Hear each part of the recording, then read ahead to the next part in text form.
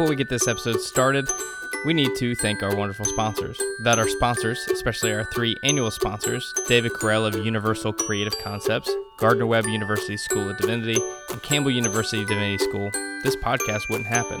So here's where you come in.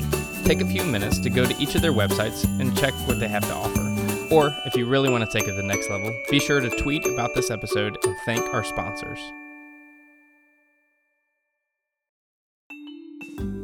This podcast is presented to you by the School of Divinity at Gardner-Webb University.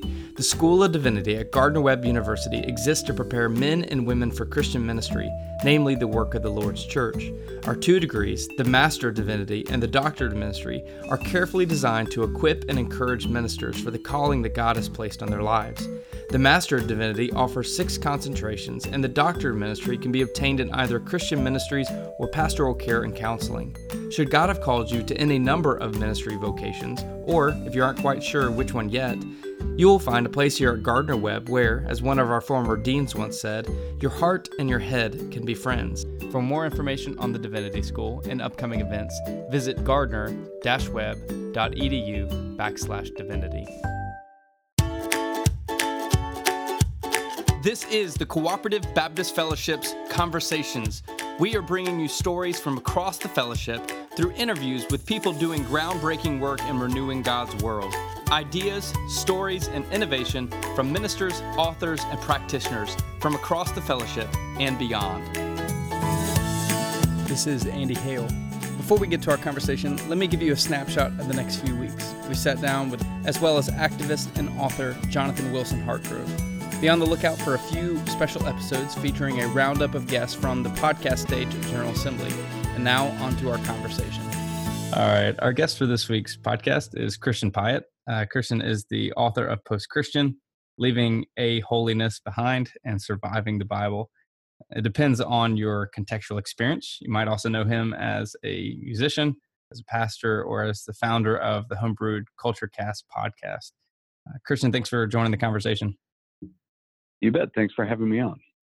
All right. So for those who often hear the theology of the man behind the podcast, Mike, we never hear much about your story. I guess some we do, but tell us more about you. Well, I grew up in Dallas, and my family, I guess you could say I'm a religious hybrid. My dad was raised Episcopalian, but really was not interested in being a part of organized religion so much. Once he was out on his own, my mom was raised Southern Baptist many generations back, Texas Southern Baptist. And so I ended up participating in the church with my mom. We went to a church in Garland for several years, and then we moved and we helped. We were, I guess, early members of a new church start there. Met in an elementary school, and I grew up in the church there, and everything was great. I went to camp and did our sword drills and all that kind of fun stuff. Was kind of a founding member of the youth group. And everything was fine except when I got to a point where I started thinking more critically. My school was teaching me to question things, to think for myself, and then I was going to church and I was hearing a very different message. I was being told, that the earth was 6,000 years old, that scientists fabricated the fossil record, and that everything that I was reading in the Bible was literally had happened or is happening or will happen, and that it's because the Bible says, period, end of conversation. It's sort of that bumper sticker theology.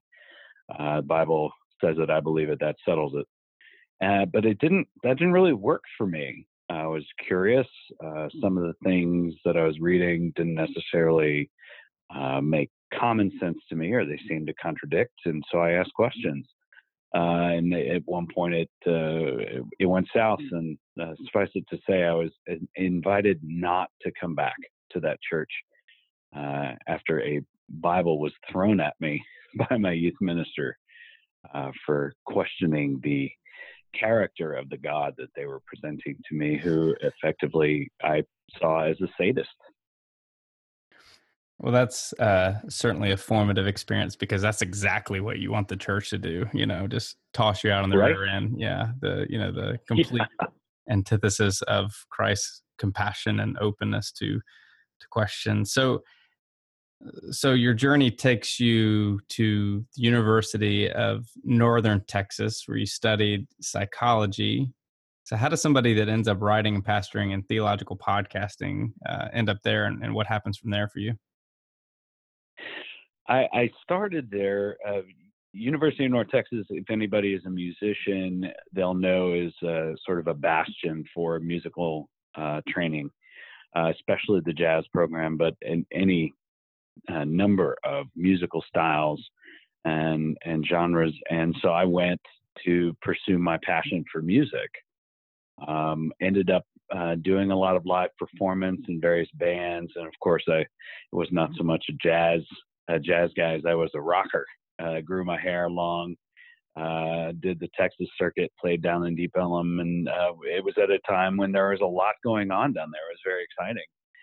But I kind of realized that although I was good enough to play, the local and regional circuit and stuff, I was not probably good enough to make a living at it. So I thought, I should probably have a fallback. And one of the things that I really wanted to understand better was sort of what drives us, what motivates us as people, and why we think what we think, why we believe what we believe. And I didn't want to go the religious direction with that, because that had kind of ended poorly, and I was pretty sure I was not worthy of God's attention or love or grace, let alone the church's. And so I figured, well, the next best way to sort of understand the nature of why we are who we are and everything was to study that through psychology. So I endeavored to better understand the human nature and the human spirit, in a manner of speaking, I guess, through science. Well, for those that would be surprised by this, if you look up University of North Texas alumni, it would shock you. So let me just read this short list for you. Don Henley, Pat Boone, Lecrae, Dr. Phil, Mean Joe Green, Meatloaf, Stone Cold Steve Austin, and Thomas Hayden Church. And then there's Christian Piatt. That's yeah, it didn't make the short list, but yeah, right up there with Meatloaf, really. Yeah.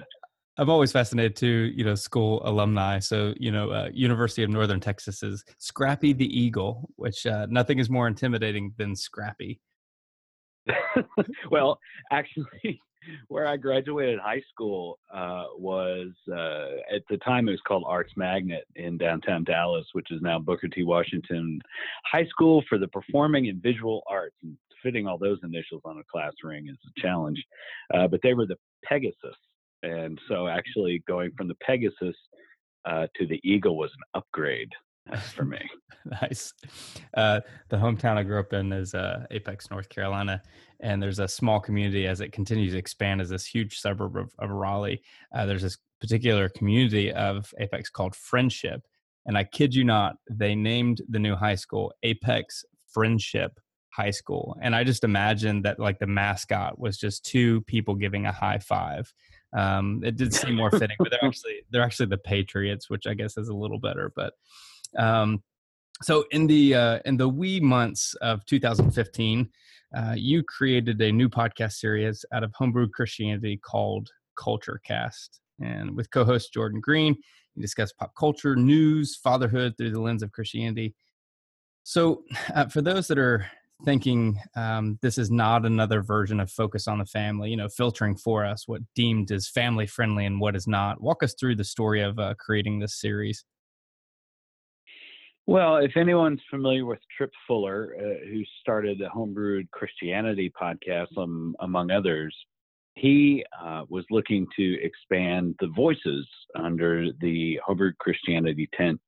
And he said, it seems while we've got the theology and sort of the nerdy high-minded approach to all of this down.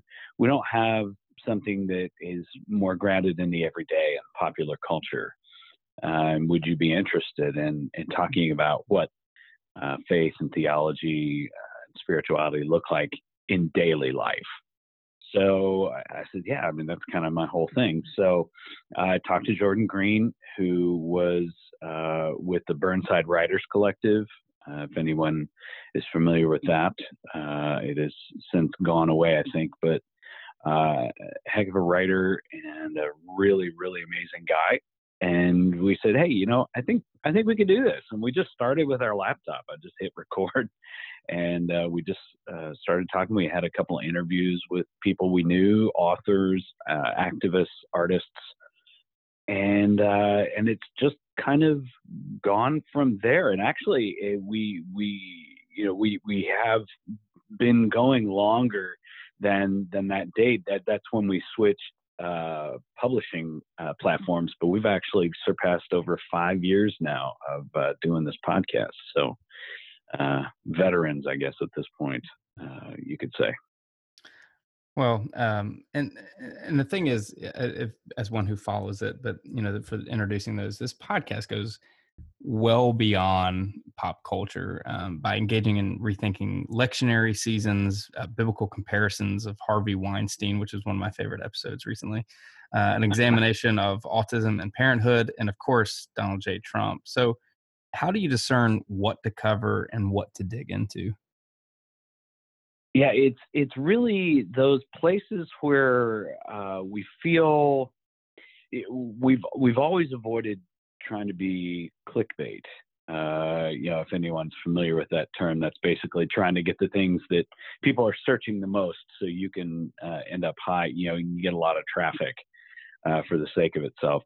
Podcasting really isn't that way. You're wanting to create a relationship with people, and so we try to imagine the people who listen to us and what they're coming across in their week most commonly, and how, what of those experiences, what of those stories, what of those topics are they facing and thinking, now, how do I do this as a person of faith? How do I engage this? How do I respond to it? And so, those are the things that we end up addressing. And of course, at this point, my co-host is my wife, who's an ordained pastor, Amy Pyatt. And so she talks about the things that are coming up in her congregation. I talk about the things that come up with me in my social media spheres, and with other writers and such, and we distill it down to those things that we feel are most compelling to people in feeling like they need to say or do something, but not sure what to say or do. We try to address those things. We need to pause and tell you about this week's presenting sponsor. Ministering to Ministers Foundation has been offering hope for ministers and their families in tough situations, and help through health promotion, intervention, and renewal for over 23 years. Healthy Transition Wellness Retreats for ministers and spouses are currently offered in Alabama, Georgia, Michigan, North Carolina, Tennessee, Virginia, and Wisconsin. By offering spiritual, emotional, physical, social, and legal assistance to ministers in all faith groups, our hope is to help them develop healthy relationships, productive work environments, and worthy transitions. For more information about the MTM ministry, contact us at 804-594-2556 or visit mtmfoundation.org for more details. Well, certainly creating something like this comes a bit out of your personal theological perspectives, the things that matter deeply to you. But I wonder, as you pour your heart out into these conversations and create this content for your audience, what's been the biggest challenge? Yeah, it's a good question. I think it's figuring out that distinction of what belongs just in our lives and what belongs in the show, because our show is very distinctly personal. People know us. It's not just about ideas.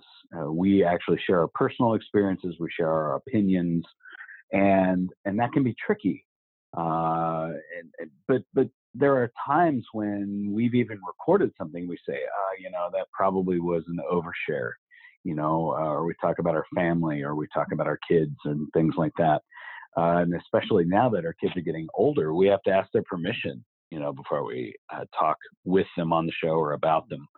And so figuring out those boundaries of how you create a relatively personal relationship with the people listening to the podcast without violating trust or without violating any boundaries, implicit or explicit, that you may have in your daily life.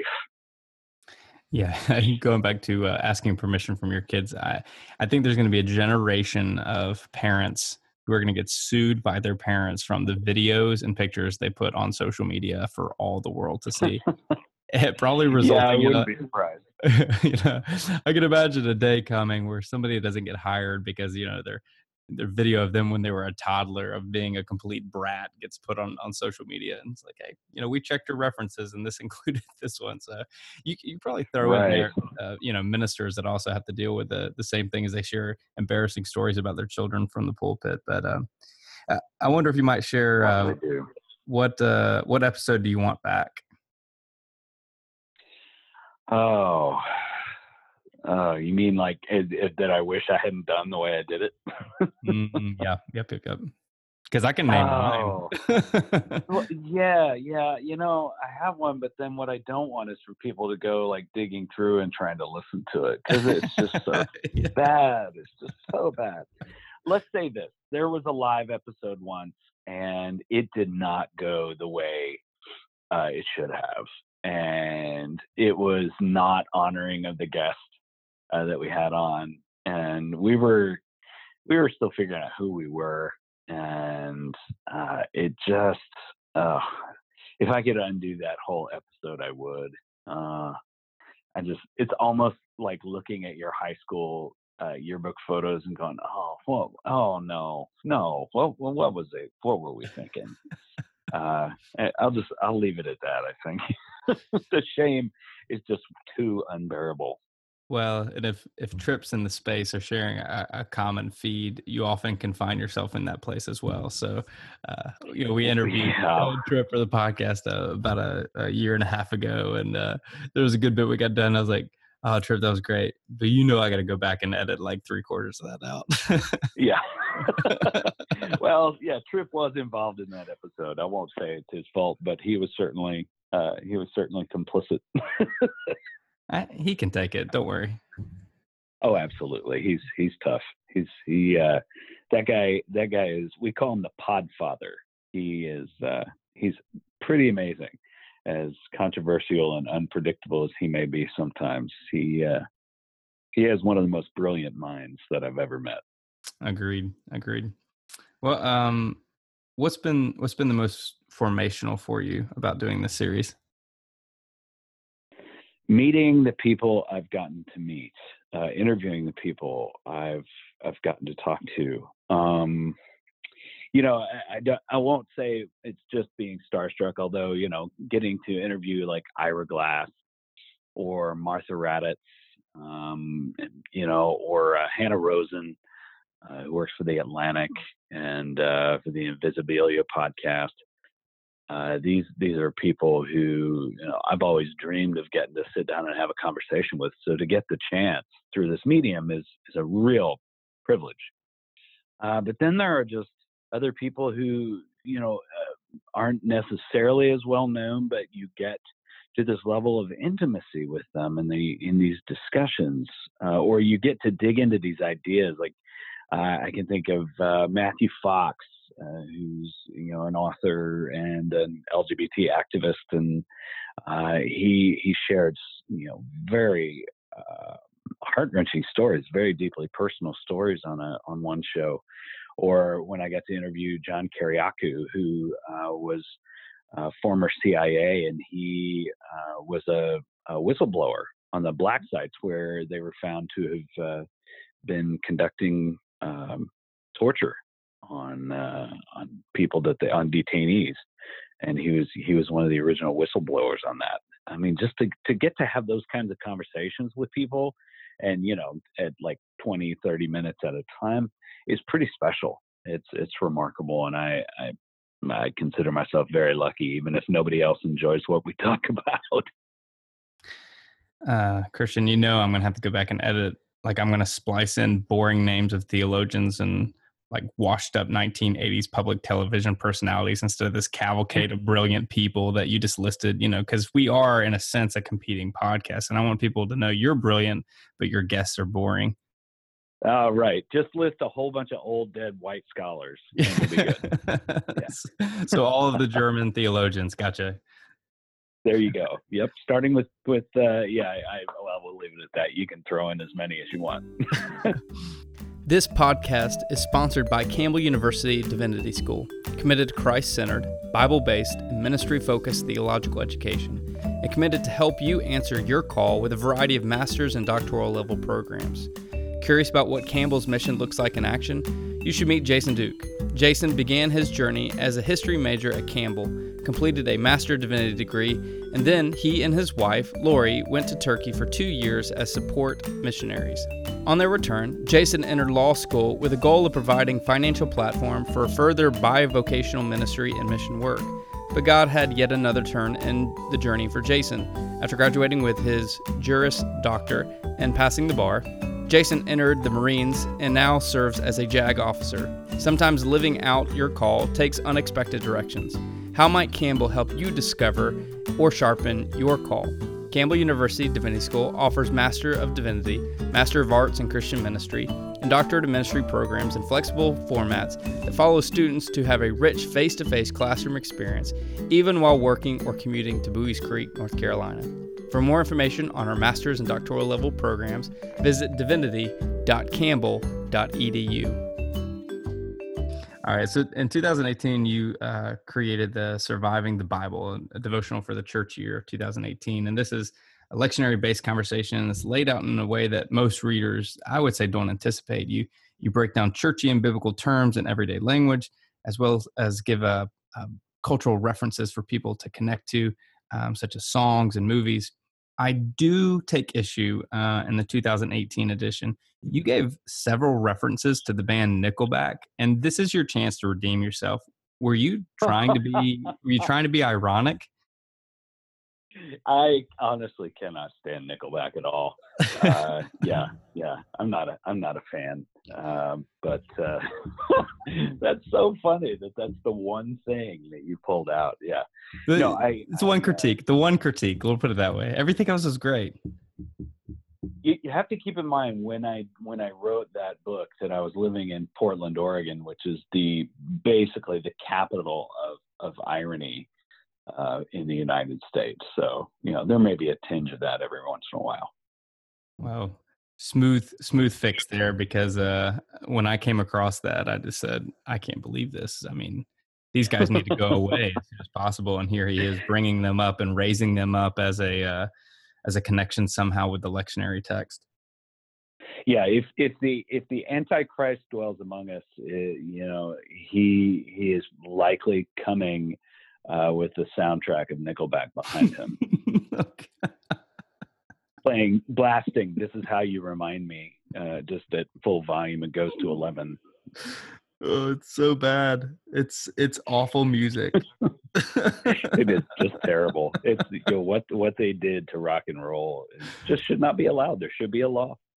I'm all for the First Amendment, but there's a line there somewhere. Well, they're Canadian, so technically they don't have the rights of all of us rest Americans. So there's a great. Well, then they have no taste, right? Yeah. Yeah. You should go on YouTube and just type in Nickelback and beer bottle. There's a great video of people booing them, and the lead singer says, "What, you don't like rock and roll?" And right when he finishes the line, somebody hits him in the head with a beer bottle. It's priceless.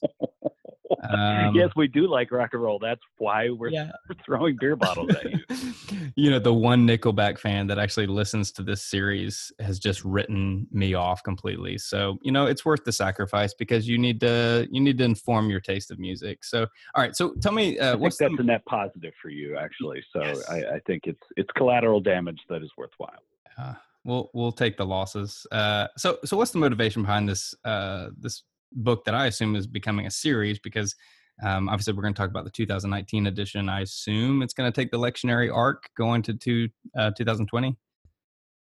It is, yes. We've got books 1, 2, and 3. Well, it started with year B, and then next is year C, starting. It comes out September 1st this year, and of course the lessons start in Advent, which is the beginning of the lectionary year.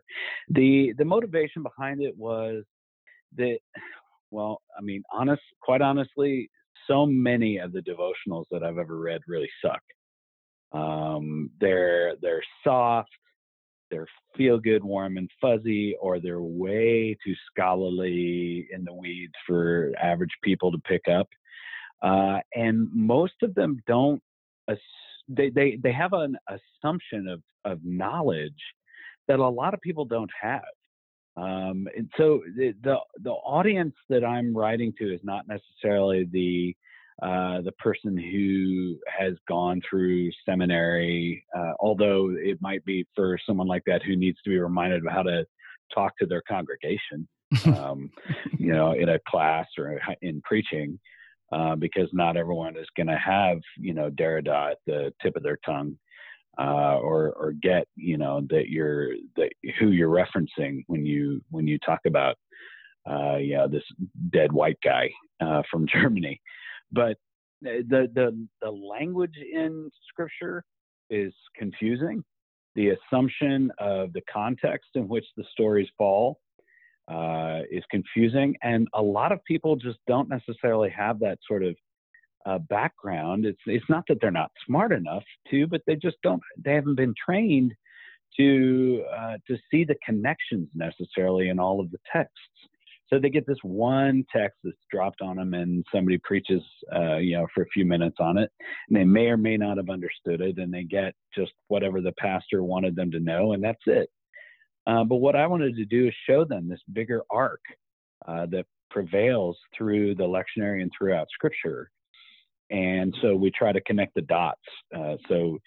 Connecting what's going on in Ezekiel with what's going on in the Gospels and the Psalms and the letters from Paul, and how they're referencing each other, and how the words, the particular word choices sometimes have very significant theological or cultural importance, but explain it in a way that is not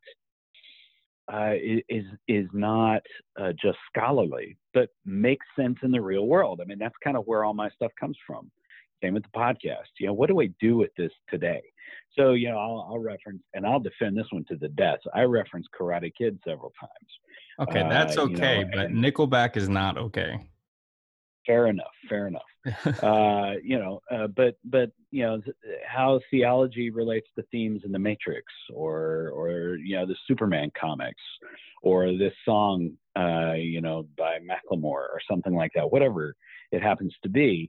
That these are things that were happening here and now for the people who were hearing them, likely hearing them, not reading them at the time Scripture was written, over hundreds of years in various cultures and languages. And so we need a help decoding it, and finding these bigger themes that matter to us, because there's this lingering so what? Why bother? Read Scripture. And I agree. Most of the time, the way it's taught and the way we try to approach it, I'd say so what too. So I'm trying to actually make it matter, especially for those people who feel like they should at some point read Scripture but don't even know how to begin. All right. Besides the quick edit between now and September 1st, or removing, any Nickelback references, what's new in the 2019 edition that can't be found in the 2018 edition? And also the obvious, it's a new year in the lectionary text. We try to stick with the same structure. So every week we take all the churchy word, we give a summary of each of the texts covered that week. We decode the churchy terms. We start with some first thoughts, just some quick kind of a Cliff Notes version, and then go into a deeper dive, and then some sort of relevant current day, or at least in the last 15, 20 years, relevant cultural story that connects to the text, and then some sort of a prayer to end with. And so we stick with that formula because I think it's one that allows people sort of rhythm, and that's something that's important in the lectionary itself. It's a way to break us out of this sort of linear, progressive understanding. I don't mean progressive like liberal. I mean like everything's always moving forward, away from the past and toward the future. But I think there are a lot of cyclical dynamics to our lives and to our spirituality that we need to recognize. And there's nothing bad about that. In fact, I think it's necessary. And so to go through these cycles and to fall into these rhythms, whether they be every week or every day or every year, is important. So I'm actually not changing the formula, and people received it very well. And so I'm kind of sticking with that. So really, honestly, the only differences are the texts that we cover, and hopefully giving new examples and new insights that maybe reveal a larger truth or a larger wisdom, at least, to be found in the entirety of Scripture. Well, I've certainly found this first book in the series to be formational for my preparation as I follow the lectionary text as a local church pastor each week. So I wonder if you might share some feedback you've received from your readers. Usually it's something to the effect of finally. Finally, there's somebody who gets where I have been wrestling with the text for so long. I talk about that. A bunch of us have maybe started at Genesis, and we think we're going to get through. We get to Leviticus or Numbers, and we give up because it's weird and arcane and boring and tedious. And so I get that, and I try to acknowledge that, and so I try to identify with people who have struggled with text. You don't have to entirely get it. You don't have to answer all the questions. It's messy.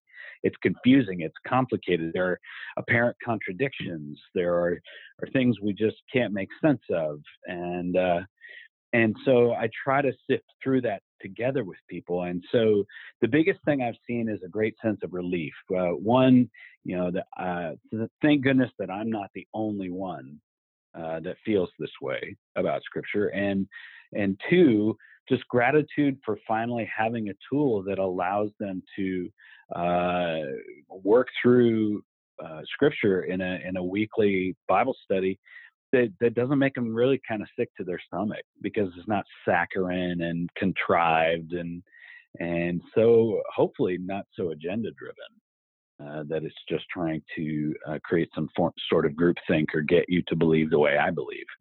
And so I've just seen that sort of gratitude and relief from a lot of people who have been reading it. What's next for you after this? Well, then the third book, of course, will be coming, and we're continuing on the podcast. So we've moved recently back to Texas. My wife has taken a new pastorate in Granbury, Texas. So trying to support her, spend time here with my kids. And after the series is done, after the third book, I honestly don't know. I mean, I've got tons of ideas, of course. I wrote a novel at one point, and I've considered writing the follow-up to that. I wrote a memoir at one point, and I have a second book I actually finished but never edited following that up. But, it's hard to say. I guess it's really just putting your ear to the ground and getting a sense of what people need, and then trying to respond to that when the time comes. You could do something revolutionary like, create a year D in the lectionary. I mean, talk about revolutionary. Yeah, that was actually proposed. And but then I found that a friend of mine had done a year D, and I said, well, I guess I don't need to do that. So I'll just refer people to his instead. For those who want to stay connected with Christian, you follow him on Twitter at Christian Pyatt, also ChristianPyatt.com. Of course, go to iTunes and download the Homebrewed Culturecast. Christian, thank you for your willingness to be vulnerable and talk about things that are difficult.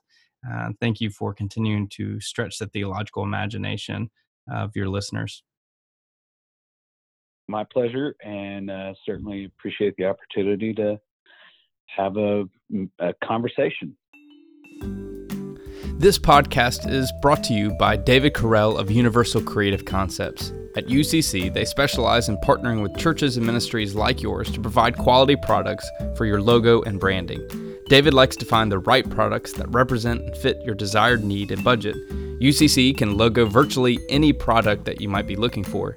Need apparel like t-shirts, jackets, polos, socks for staff, youth groups, conferences, or for many other branding needs? UCC is your one-stop shop. UCC can provide all logoed items that you use for visitors, from pins to drinkware or tees for VBS. David desires to be your go-to guy for all items logoed. On a personal note, I've been using David at Universal Creative Concepts since 2009, and I hope you will give him the opportunity to serve your promo needs. Whatever you want logoed, David does it. Contact him today at 1-888-GO-TO-GUY or 888-GO-TO-GUY.net. That's 1-888-GO-TO-GUY or 888-GO-TO-GUY.net. Hey, you won't be disappointed. Well, that's our episode. We'll see you next week. Visit cbf.net for more information about the Cooperative Baptist Fellowship, stories about our field personnel, chaplains, and church starters, as well as our advocacy work around the world.